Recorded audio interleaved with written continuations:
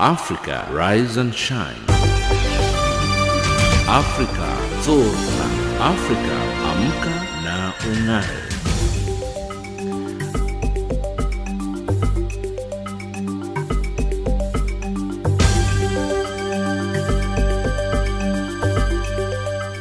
Good morning and a very warm welcome to Africa Rise and Shine. This is Channel Africa from an African perspective, and we're coming to you live in Johannesburg, South Africa. We are on the frequencies 7230 kHz on the 41 meter band to Southern Africa and on 11925 kHz on the 25 meter band to West Africa, as well as DSTV's audio bouquet channel 802. I'm Lulu Gabu in studio with Ann Musa, Tabiso Lohoko and Figile Lingwati. In our top stories on Africa Rise and Shine at this hour, the DRC postpones long-awaited presidential elections and Bloodhound supersonic car hits financial roadblock. In economics news, bus strike by South Africa's auto pax workers has ended. And in sports news, Senegal ends 2018 as Africa's top footballing nation. But first up the news with Ann Musa.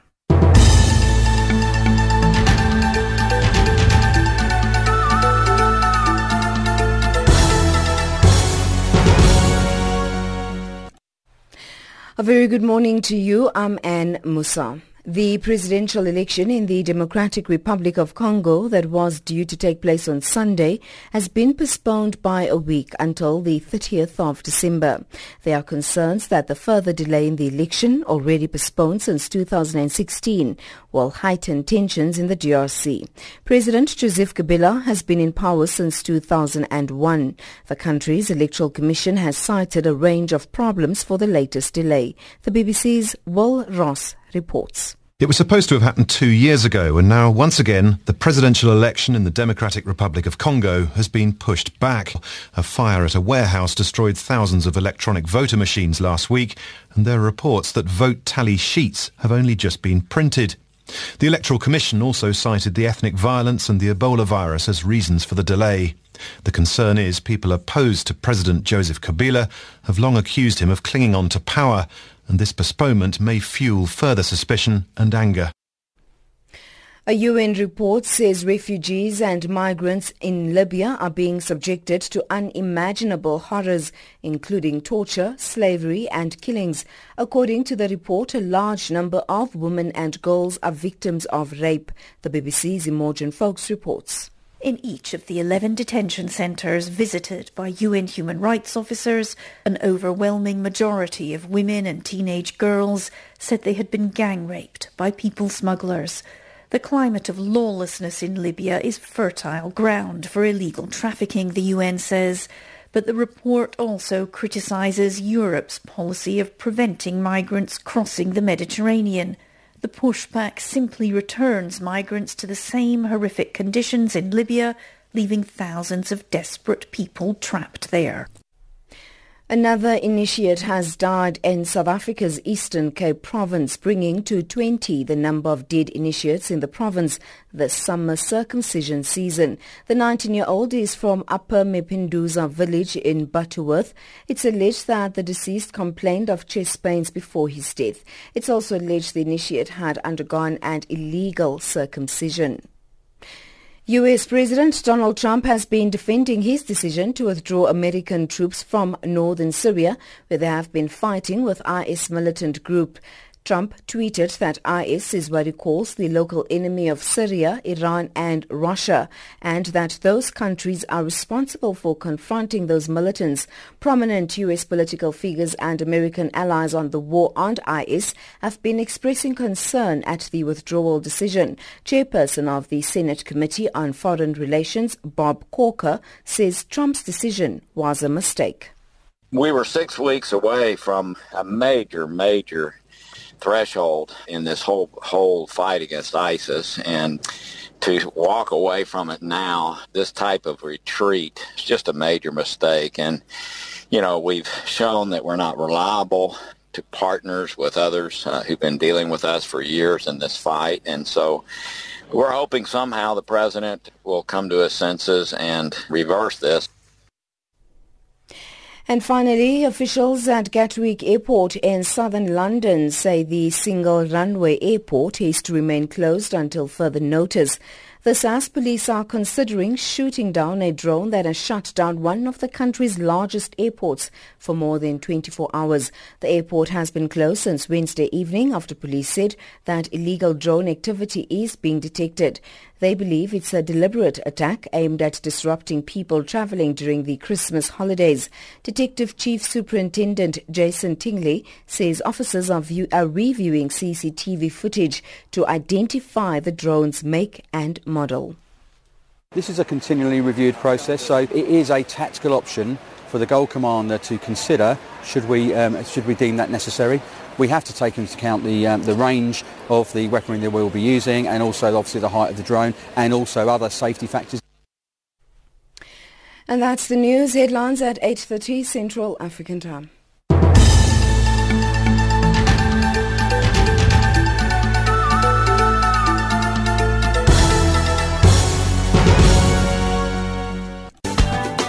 Swiss chocolate wouldn't be Swiss chocolate without African cocoa. It's funny when you think about it that way, because you realize just how important Africa is to the global economy. And as long as we are deemed to be inferior by the community out there, nothing's ever going to change. I believe it was one of the ancient Greek philosophers who said that when we teach, we'll learn twice. Hello, Africa. Welcome to 1000 African Voices on Channel Africa. 1000 African Voices every Saturday morning at 9 a.m. with repeats on Sundays between 10 and 11, as well as on Monday morning between 3 and 4 Central African Time. 1000 African Voices with me, Awurengwi C, on Channel Africa, the voice of the African Renaissance from an African perspective. It's 8:07 Central African Time, and you're listening to Africa Rise and Shine. We're coming to you live from Johannesburg in South Africa.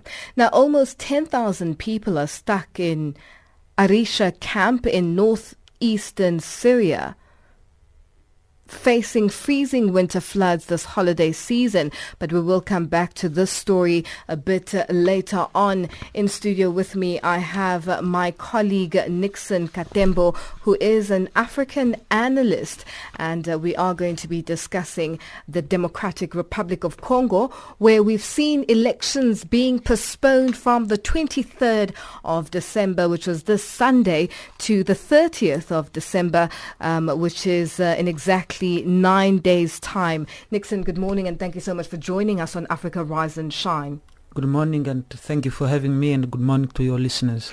Now, Nixon, this is a very contentious issue. A lot of analysts and a lot of experts on the issues in the Democratic Republic of Congo have stated that this postponement is just the beginning of a further continuation of postponements. Take us through that. What's your take on what's happening in the DRC? Indeed, what is happening in the DRC is very sad to the mind of many and to the mind of the Congolese themselves, who have been facing the challenge and the brunt of war, the brunt of mismanagement of state affairs for the past 17 years under Joseph Kabila and his cronies.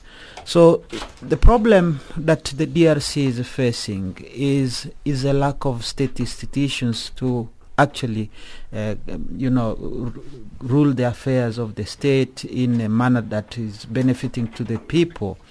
And not only that, you have people and state people, institutions which are not functioning well. And not only that, you have now rulers who see themselves as a law unto themselves, and that is a challenge. And I think what we see now is a continuation of a further postponement of the elections under the pretext that we're going to have the elections and we're respecting the constitutions, but in actual sense is circumventing the constitution and all the laws on the book in that country.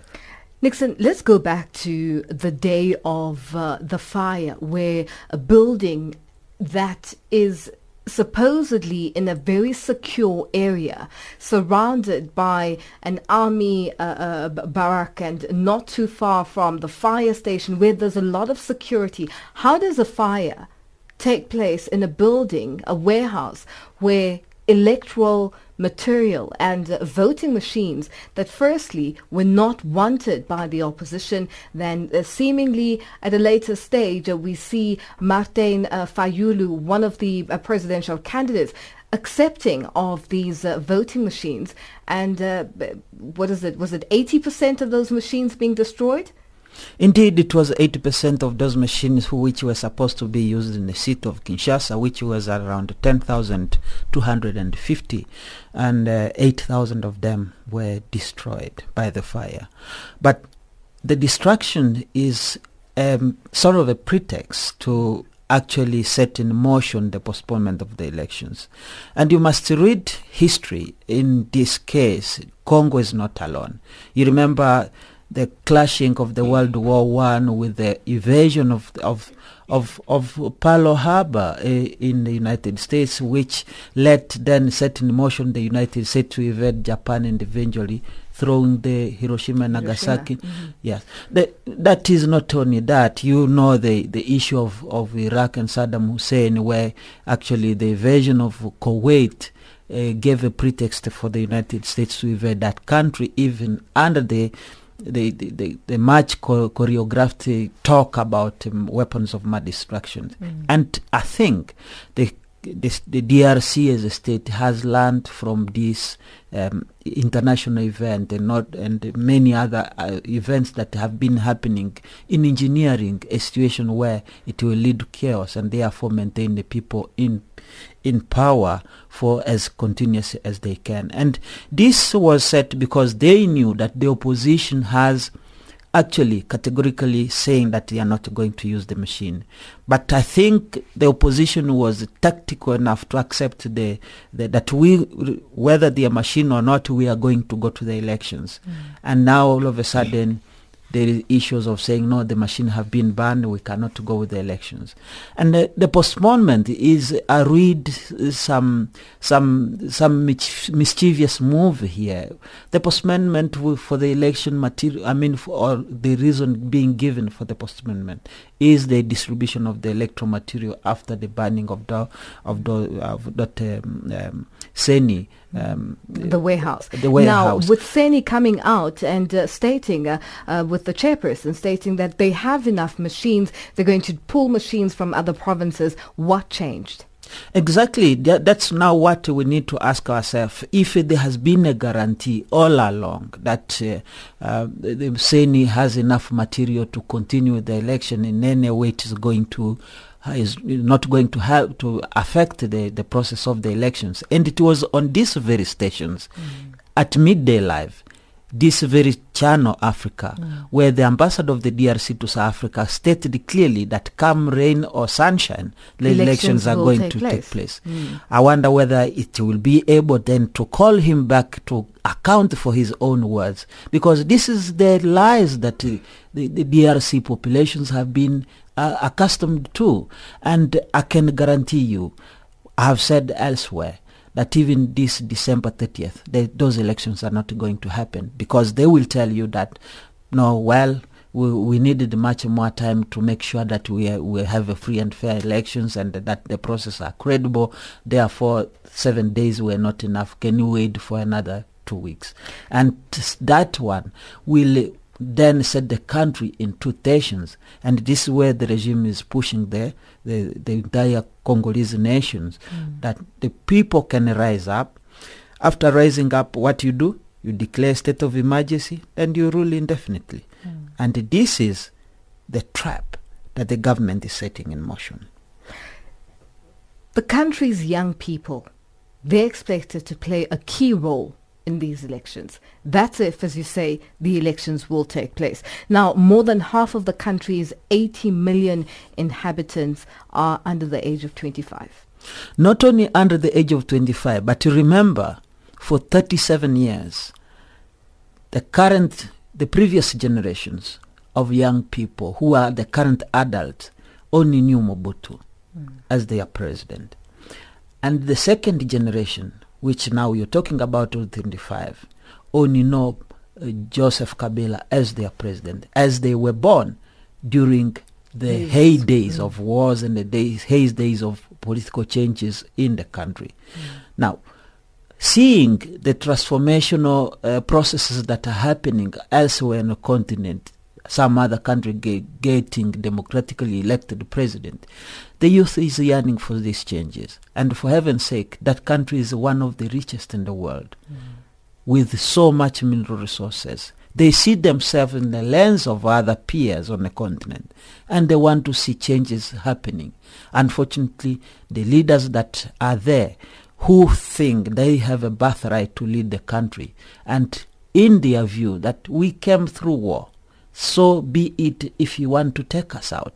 And this has been said by President Joseph Kabila, that I came through the gun. So what? I'm allowing you to have democratic processes, so you call me a dictator. But if so wish, I can even remain. And he has hinted that he in still politics, will be in politics. In politics, anything can change. And these are exactly the changes that we're seeing with the postponement of the elections. Do you think the international community has done enough in dealing with the issues that the Democratic Republic of Congo is facing? The international community has not done enough. Ask also me bearing why. in mind that with the observer missions in the country presently, we're looking at 100,000 that were sent through. Look, let me... And you speak of the logistical challenges of the DRC. Well, take us through that. Whether we speak about the logistical challenge of the DRC, these are just a by-side issues that comes along the entire process of the elections. Let us look at how the beginning of the elections were organized. They were supposed to be a new voter registration in place. There was supposed to be a cleanup of the old voters' roll. That was never done. There was supposed to be voters' education. That was never done.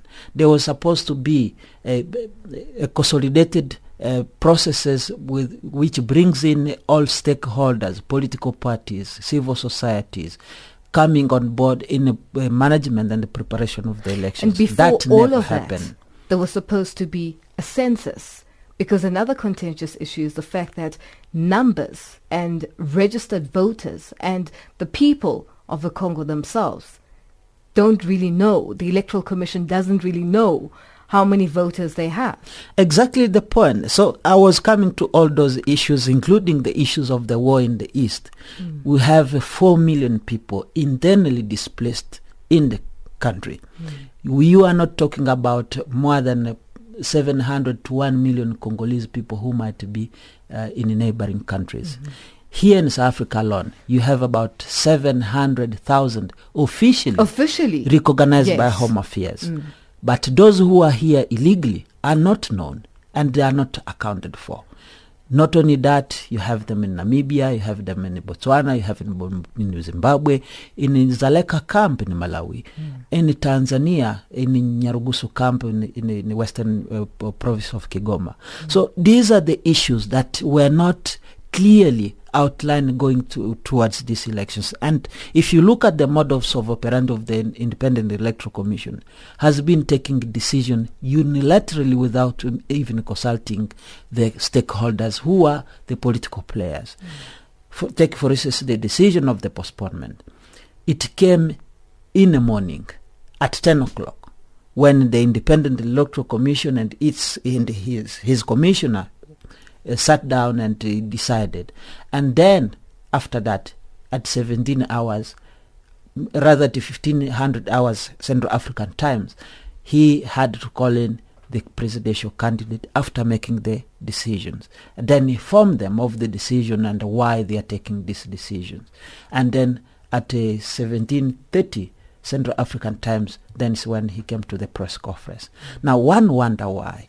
If the major stakeholders are the political players and civil society, people who have a vested interest in seeing that the country have a democratic transition happening, you would have sat together and say, no, look, we have a problem. Consultation. How do we go about this thing?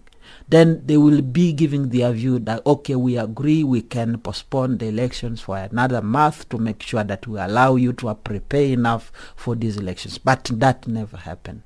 And the danger to that is that it is a mistrust.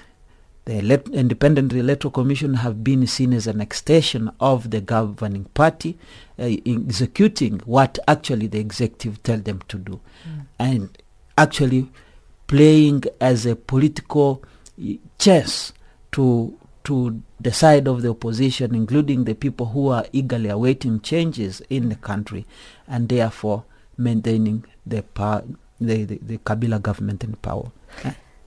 Let's speak on the time frame. From the 23rd to the 30th, it's 7 days. Is it enough time to ensure that they have enough voting machines? Say the election does continue, does go ahead on the 30th of December. Do they have enough time to prepare themselves for those elections? I can just respond in one question as an answer. If the preparation were not done in a year, what is it going to take to do it in 7 days, or rather in 10 days from yesterday? From yesterday, yes. Up to the 30th. I mean, it's clear that these elections are not going to take place. Whether they take place, for heaven's sake, God forbid that my words become true, that they are not going to take place. And to me, that is the challenge.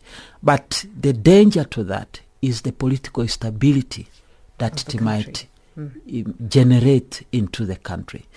The Lower East, the Kasai region, 300,000 refugees coming from Angola who do not have a place to stay. They're still there. They are able to be, easily brainwashed into starting a war. And this is where we're going. With the vested interest of regional players, Angola is having a stake in the political process in the DRC. Rwanda is a major player in the political process, and not only political process, economic aspect, because Rwanda is an economy. Very people know that Rwandan economy hinges on a plunder of natural resources through proxies in the DRC. And should there be a stable government in the DRC, we will be seeing a different Rwanda, which actually is not the economic miracle that we see today, owing to the geostrategic position that the DRC finds itself, but the proximity of the DRC. Now you have maybe a dead elephant just across the road, just go and pick some pieces of meat, and that's what Rwanda is doing. Uganda as well. And to your surprise, the International Court of Justice in 2010 fined Uganda $10 million for the plunder of the DRC natural resources. It has not been taking a center stage. And why was the International Court of Justice fining Uganda? Does it show really the role of Uganda is playing in that country, the role of Rwanda is playing in that country? The pretext has been that we are fighting FDLR.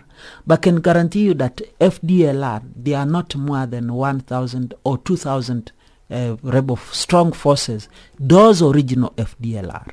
The rest, they are just manipulated to suit the systematic plunder of resources of the East and of the DRC. Nixon, thank you so much for your time. It's always a pleasure chatting to you. And it's a developing story. The whole world is watching. And I think one of your colleagues, analyst Jean Boissa, I learned something new yesterday. The fact that looking at the African continent is shaped like a gun, and the trigger is exactly where the DRC is. And that was Frantz Fanon's words in The Pitfall of the Nations, and when he was talking about the liberation on the continent and the broader liberation in Algeria, because that he formed, and he was speaking about the new form of leaders that emerge in the continent, that they forget the principal cause for which they are fighting for after getting into power, and rather than look at the resources and manage them for the continent.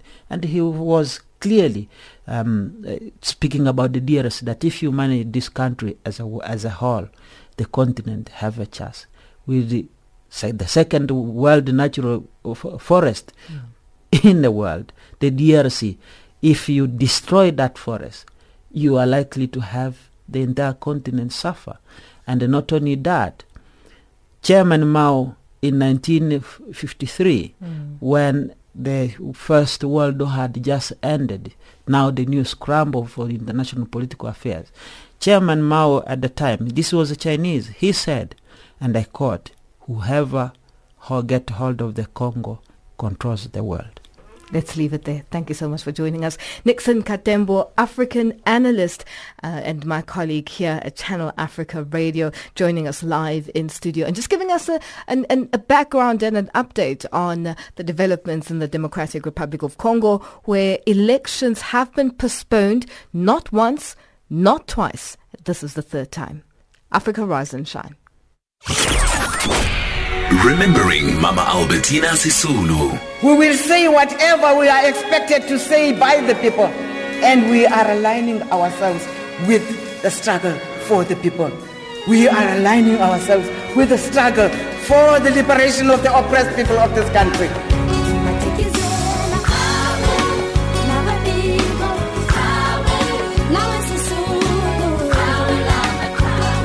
Hashtag Mama Sisulu Centenary. Channel Africa.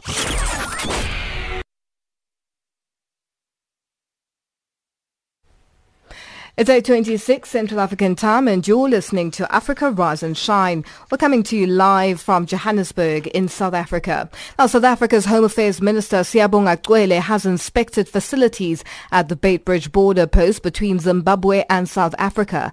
Cwele spoke to travellers and also toured the facilities where documents for travellers and cargo trucks are processed. He says he is satisfied with the services at the port of entry. Katle Khonyoni compiled this report. Okay, guys, travel safe. Hello, ma. How are you? How are you? I'm good. This is a bus conductor. Yes. Which bus is this? Which bus is this? We really appreciate it. Okay, where's home? Mpumalanga. Where in Mpumalanga? Belfast. Oh, Belfast. Belfast is in the Mazama. Yeah, I'll go to Mazama. Travelers entering South Africa and those going into Zimbabwe interacted with Home Affairs Minister Siyabonga Cwele. His visit was aimed at monitoring work by SARS and Home Affairs officials. Now the flows are moving well because they've created these other temporary structures to remove the load from the main building. I think it's working very well. Quite clearly we need to improve the infrastructure in long term so that it becomes seamless. And we need also to look at increasing the personnel and improving our technologies like we said in the morning. But the flows with the increased staff we have is moving quite well. I've not heard anyone complaining. The minister also spoke to officials in the main building where travelers' documents are checked and processed for legal entry into the country. Where is home? Oh, Matate. Okay. Matate. Section 4. So you are also a migrant there? Yes. Okay. From headquarters. Thank you guys. Oh, you based here? Yes. Meanwhile, the mayor of Musina, Mihloti Mhlope, says they are working closely with the police to reduce crimes such as robberies at the port of entry and in the border town. We have a relationship with the SAPS. So what we do, we involve SAPS so that they can deal with this. As we're speaking now, I was talking to Brigadier van der Veld. I was telling him about the crimes that are happening almost a week here in Musina, the robbery. When business people are complaining to us, they come to my office and complain. In the meantime, traffic volumes are normal, but traffic officials expect the number of vehicles to increase on Friday afternoon. I'm Katle Khonyoni at Musina in Limpopo. It's 8:29 Central African Time and you're listening to Africa Rise and Shine. We're coming to you live from Johannesburg in South Africa.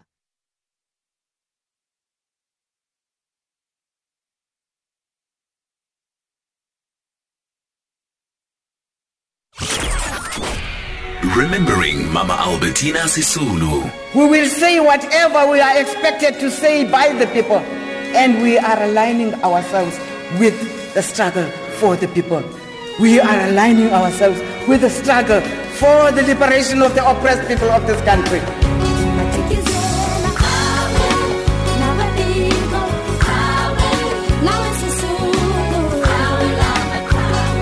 Hashtag Mama Sisulu Centenary. Channel Africa. Our headlines up next with Ann Musa.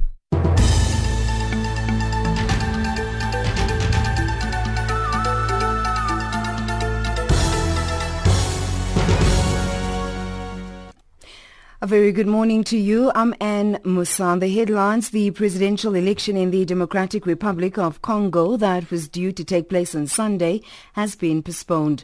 A UN report says refugees and migrants in Libya are being subjected to unimaginable horrors, including torture, slavery and killings. And South Africa's Police Minister Bheki Cele says police are acting strongly against foreign nationals who travel without proper documents and motorists driving unroadworthy vehicles. Those are the stories making headlines.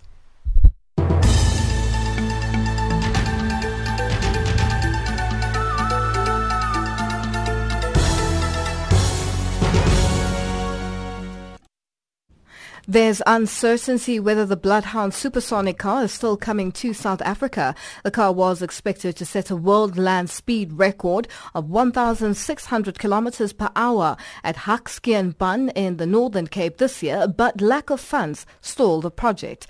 The Bloodhound program went into administration after failing to secure investment, but now a British entrepreneur, Ian Warhurst, has bought the business and its assets and hopes to revive the program. Reginald Witbooi found this report that is voiced by Samantha Bekebeke. The Bloodhound supersonic vehicle, built with a jet engine and bolted to a rocket, is far from finished. The project had plans to run the supersonic car for the first time on the dry lake bed racetrack in Hakskeenpan in the Northern Cape this year. The program went into administration after failing to secure investment. Several workers at the PAN are disappointed that the project had been stalled, as it could boost the community's economy. Hendrik Mastor, a 60-year-old father of 6, is among those who were working on the track. I'm feeling bad because I worked hard from beginning to end. I had a wheelbarrow, 2 men had 1, and I had 2. I managed them myself. Other workers who worked on the project are equally disappointed. It's over because nobody else gets any jobs anymore because of this project of the Bloodhound. I'm very disappointed because the Bloodhound was boost for our community and the community was going to benefit from the Bloodhound. If Bloodhound is coming off on Hakskeenpan, there was more opportunities for the people of this Northern Cape. Much has been invested in the project as it promised to be a great tourist attraction and have economic benefits for Hakskeenpan and surrounding communities. However, with the current delay, the Northern Cape government says it is also in the dark regarding the project. Premier Sylvia Lucas elaborates. So at the current moment, it is quite particularly the race and the execution of the whole project is what is under uncertainty. So currently we cannot really give a complete answer as to what is going to transpire, particularly with regards to the race and the testing of the car. There is renewed hope since the Bloodhound program has been bought by British entrepreneur Ian Warhurst, which may bring the project back on track. Warhurst is expected to outline his plans for the project in detail early in the new year. Samantha Bekebeke, SABC News, Kimberley. It's 8:34 Central African Time and you're listening to Africa Rise and Shine. We're coming to you live from Johannesburg in South Africa on the frequencies 7230 kilohertz on the 41 meter band to Southern Africa and on 11925 kilohertz on the 25 meter band to West Africa. And now we are going to be, it's almost 10,000 people who are stuck in Arisha camp in northeastern Syria, and they're facing a freezing winter floods this holiday season. This according to the International Committee of the Red Cross. The aid agency says the displaced people have survived brutal bombardment, lost loved ones and desperate hunger in the country's conflict. For more on this issue, we're now joined on the line by the ICRC's Adnan Khazam. Adnan, good morning and thank you so much for joining us on Africa Rise and Shine. Good morning. Now, Adnan, displaced Syrians in Arisha camp struggling for survival this very cold winter there. Tell us more about the situation. Yes, if you look at the situation in this camp, it represents the situation of how the people living in hardship condition in these camps. We try as a humanitarian organization, along with the Syrian Arab Red Crescent, to provide what we can to help these people by providing food, water, and also winter clothes. Really, the situation is hard. Now we are talking about 6 million displaced people in Syria. If you look in the humanitarian situation in Syria itself, yes, the conflict was not over, and the humanitarian need is huge. Now we talk about many essential service and infrastructure damages.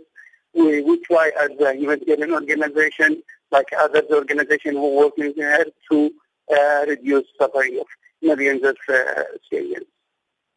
Now, these people have survived serious war. How do they find, or, reflecting on just how they got there, finding themselves stranded in the camps? Yes, it's a hard journey for them to escape the hostility. There is also they facing many difficulties until they reach that camp. They are escaping from suffering to another suffering. What we are concerning now, how we can help these people in this camp to have at least a good condition living, to help them by providing water and food and other needs. The ICRC has been responding to the needs of the people who are stranded in these camps and desperate for aid. Just how challenging is it to operate in such wet and extremely harsh weather conditions? We try our best to our contacting with all parties there to facilitate our work. We are working closely and together with the Syrian Arab Red Crescent to do what we can, available in our hand to help these people. Really, the situation there is heartbreaking. You can see with some photos that maybe you share it in the channel how the situation there is so bad. We hope we could manage in Canada to do more for these people and help them to have at least good conditions in that camp. When are the floods expected to subside? I cannot hear you. Can you repeat, please? I was just trying to find out, with the volatile weather that we've been seeing with climate change, when are the floods expected to subside? The ICRC, along with the Syrian Red Crescent, is there trying to to do further assessment in different camps to see what the need they can provide it to these people. If I get your question correctly. Yes, as well, I was just also trying to find out with regards to the weather and what's happening there, freezing winter floods at this point in time. Is there any expectation, or do you have any idea when the floods will end, or when the floods are expected to subside? No, honestly, we don't we don't know when it happens, but we are still ready to give more assistance to help these people if that happens again. Now, Adnan, the ICRC is hard at work providing aid. It does acknowledge that a long-term solution is needed for that country. Can you elaborate on that? And is there any way forward with regards to a long-term solution being provided by the international players? As you know, as a humanitarian organization, we are working in emergency situation. So for long term, it's a huge effort, especially in the Syrian crisis. Many main and very important surface infrastructure totally damaged. It needs a huge effort. But for short term, as an emergency agency, we try our best to reduce the suffering of millions of Syrians. This year, we managed to help 17 people in terms of water. We provide food for around 8 million. This is what we can do, and we try to do more if we can. Adnan, thank you so much for joining us. We'll leave it there for now. That's Adnan Khazam of the International Committee of the Red Cross joining us live from Syria.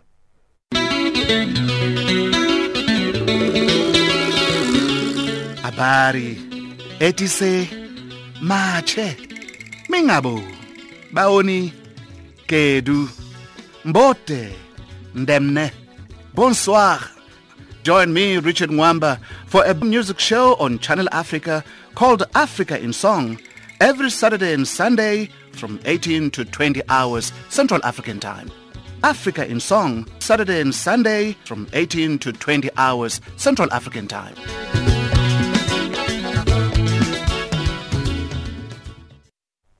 As United Kingdom politicians continue to disagree over Brexit, the BBC has travelled to the other side of the English Channel to see what the people in the French port of Calais are making of it. They found everyone in town assuming that the UK is going to crash out of the EU without a deal and making their plans accordingly. The BBC's Kevin Connolly reports from Calais. Attention au départ.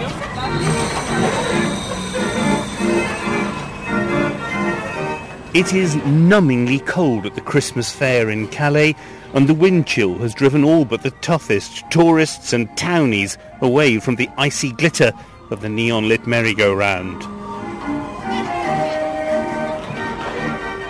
It's pretty quiet in Calais these days, where prosperity depends on proximity to England. It's always quiet. Calais is dead. Retired local wine merchant Luc Gilles is running a snack stall, mulling wine, and mulling the way in which Brexit is keeping away the Brits, who were already spooked by the weakness of sterling. I stopped 4 months ago. It's finished. C'est fini. Okay. It's fini. I stop. I sell it. I stop. Because no more customers.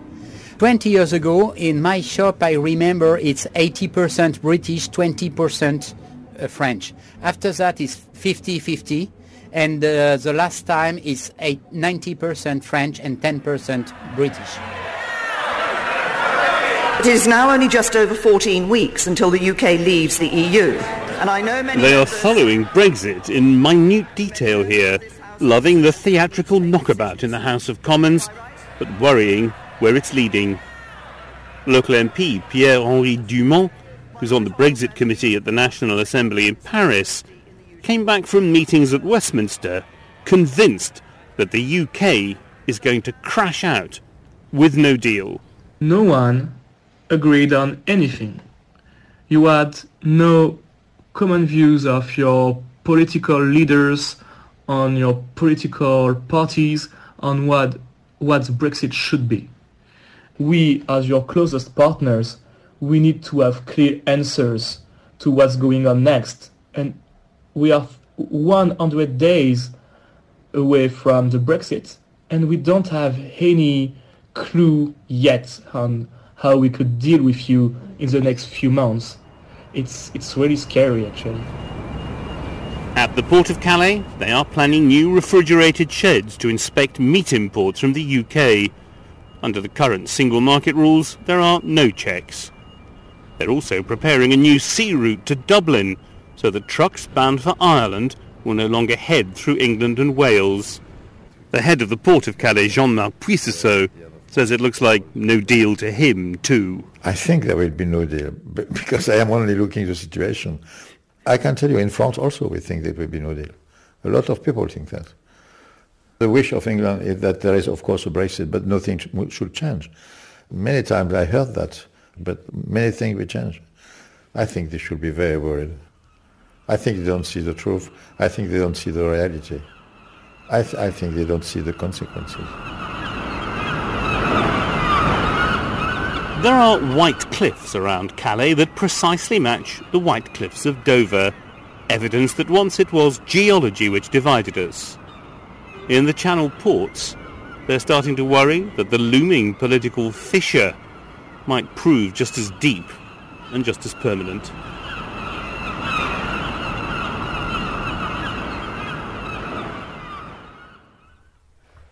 Our economics update up next with Thabiso Luhuku.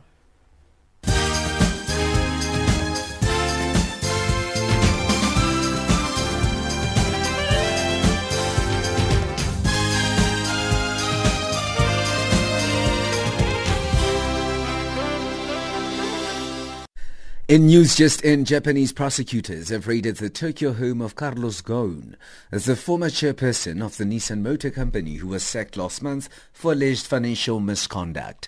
I'll have details on that story in the next hour. Moving right along now, the two-day bus strike by South Africa's Autopax workers is over. Workers at Autopax, which operates a city-to-city and a Translux buses, stopped working on Wednesday. They were aggrieved by a change to the salary rate for Sunday work. The passenger rail agency PRASA, which is the holding company for Autopax, intervened and an agreement was reached to reverse the change. Close to 4,000 bus commuters had been left stranded by the bus strike. Workers' Union SATAU says that their members are now back at work. SATAU Zanele Sabela reports. The workers at Autopax actually went back to work yesterday afternoon after a meeting with the group CEO of PRASA. After it was decided that their outstanding monies would be paid today, and that the group CEO would meet with them again on the 17th of January to discuss all their grievances, because they were very unhappy with what was happening at the company. Namibia's Finance Minister Shale Sluyten has denied the depression state of the economy, rather calling it a prolonged recession with the signs of slow recovery emerging. In a press statement on the state of the economy released, the minister said Namibia is a small and open economy. However, to date, external factors and to a lesser extent, domestic factors have caused the economy to slide into an undesired direction and debt increase, although there are positive signs of recovery. Libya's National Oil Corporation has announced that the Libyan state's September oil revenues were $1.66 billion. This amounts to a rise of nearly $93 million, up 5.6% on the August figures. The revenue includes the sales of crude oil and derived products in addition to taxes and royalties received from concession contracts. These hydrocarbon revenue figures put Libya on track to achieving the best earnings since 2014. 2014 and is used wisely, it could help kickstart the country's stalled economy. Holdings company Luzika Limited is set to launch the first mobile money service in South Sudan following an agreement with the Bank of South Sudan. Besides mobile money transfer and payment services, the new service, dubbed Nalpay, will now allow users to make e-commerce and electronic financial transactions, widening financial access to the country's 13 million citizens. The move could kick off a flurry of investments in the country's nascent financial technology sector as operators look to the Horn of Africa nation for new growth opportunities. The US dollar is trading at 10.49 Botswana Pula. It's at 11.89 Zambian Kwacha. In BRICS currencies, the US dollar is trading at 3.86 Brazilian real, at 67.73 Russian ruble, and at 69.88 Indian rupee, 6.88 Chinese yuan, and $14.32 to the South African rand, 78 pence to the British pound, 87 cents to the euro. Gold is trading at $1,259, platinum $791 per ounce. The price of Brent crude oil is at $54.60 a barrel. From an African perspective.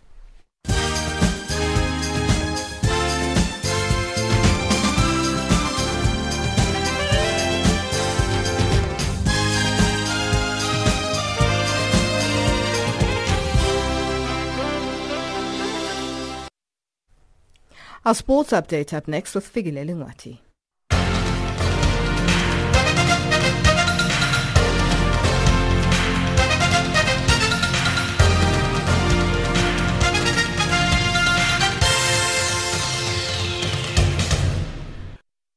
First up in our sports update, we betting off with cricket news. Azhar Ali and Babar Azam hit centuries on the second day of the three-day match against a South African Invitation 11 at Wilmore Park on Thursday in Pakistan's only warm-up match ahead of a test series against South Africa.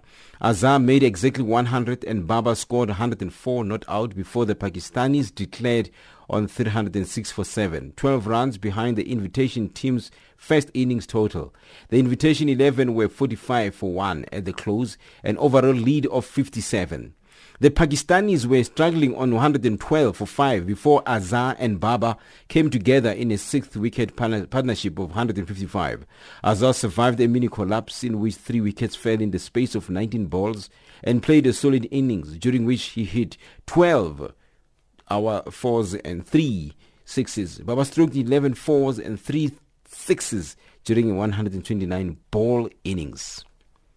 And in football news, South African football legend Siyabonga Nomvete is set to take to the field for one final time as professional footballer on Saturday. The 41-year-old announced back in September that 2018 will be the last of his 24 years of playing the sport at the highest level.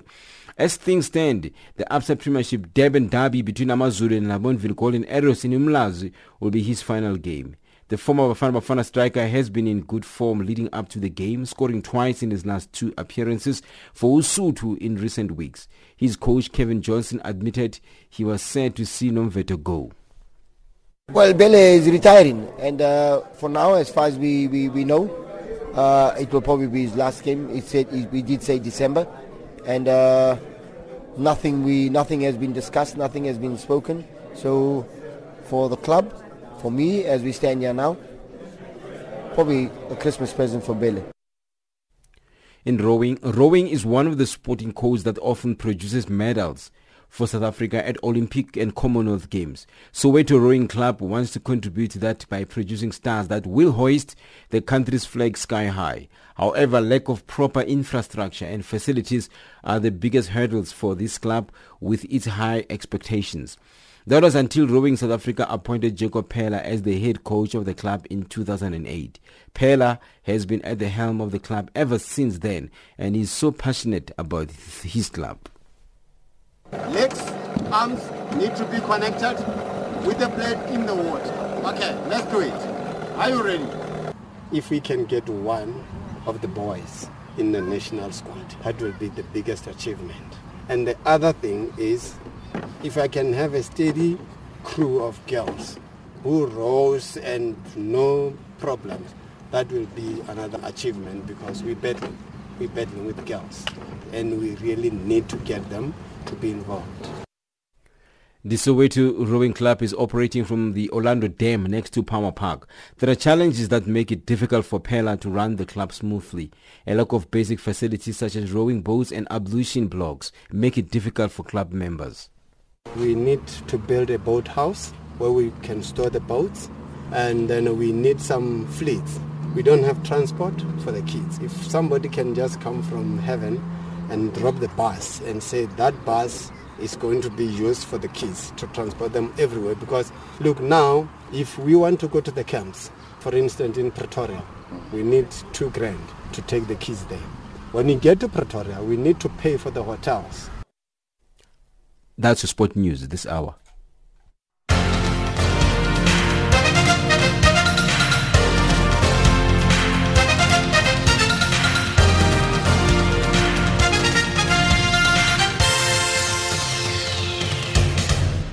Africa, rise and shine. Africa, zorka. Africa, amka na ung'are.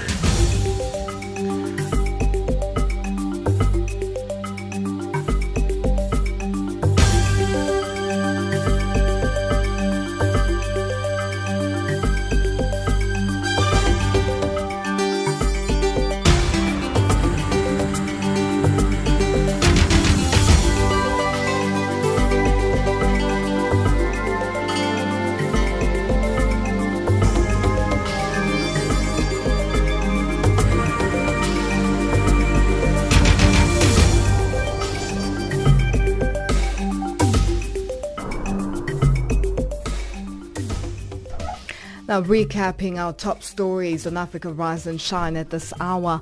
A DRC postpones long-awaited presidential elections. A bloodhound supersonic car hits financial roadblock. That wraps up Africa Rise and Shine today. From myself, Lulu Gabu, producers Pumutso Ramagaza and Khomutso Mopulane, technical producer Revelino Ibrahim, and the rest of the team, thank you for joining us. For comments about our show, send us an email at info@channelafrica.org, WhatsApp on 277-6300-3327, or tweet us at Rise Shine Africa. Now, taking us to the top of the hour for the news on the frequency 7230 kilohertz on the 41 meter band to South Africa is a dedication or a condolence message to our family here at Channel Africa Radio and the Daweti family. Our program's manager, Bralungi Daweti, has passed on, and this is for him and the family here at Channel Africa Radio. Condolences to everyone. Paul Hardcastle, you may be gone. You always show me how much you care.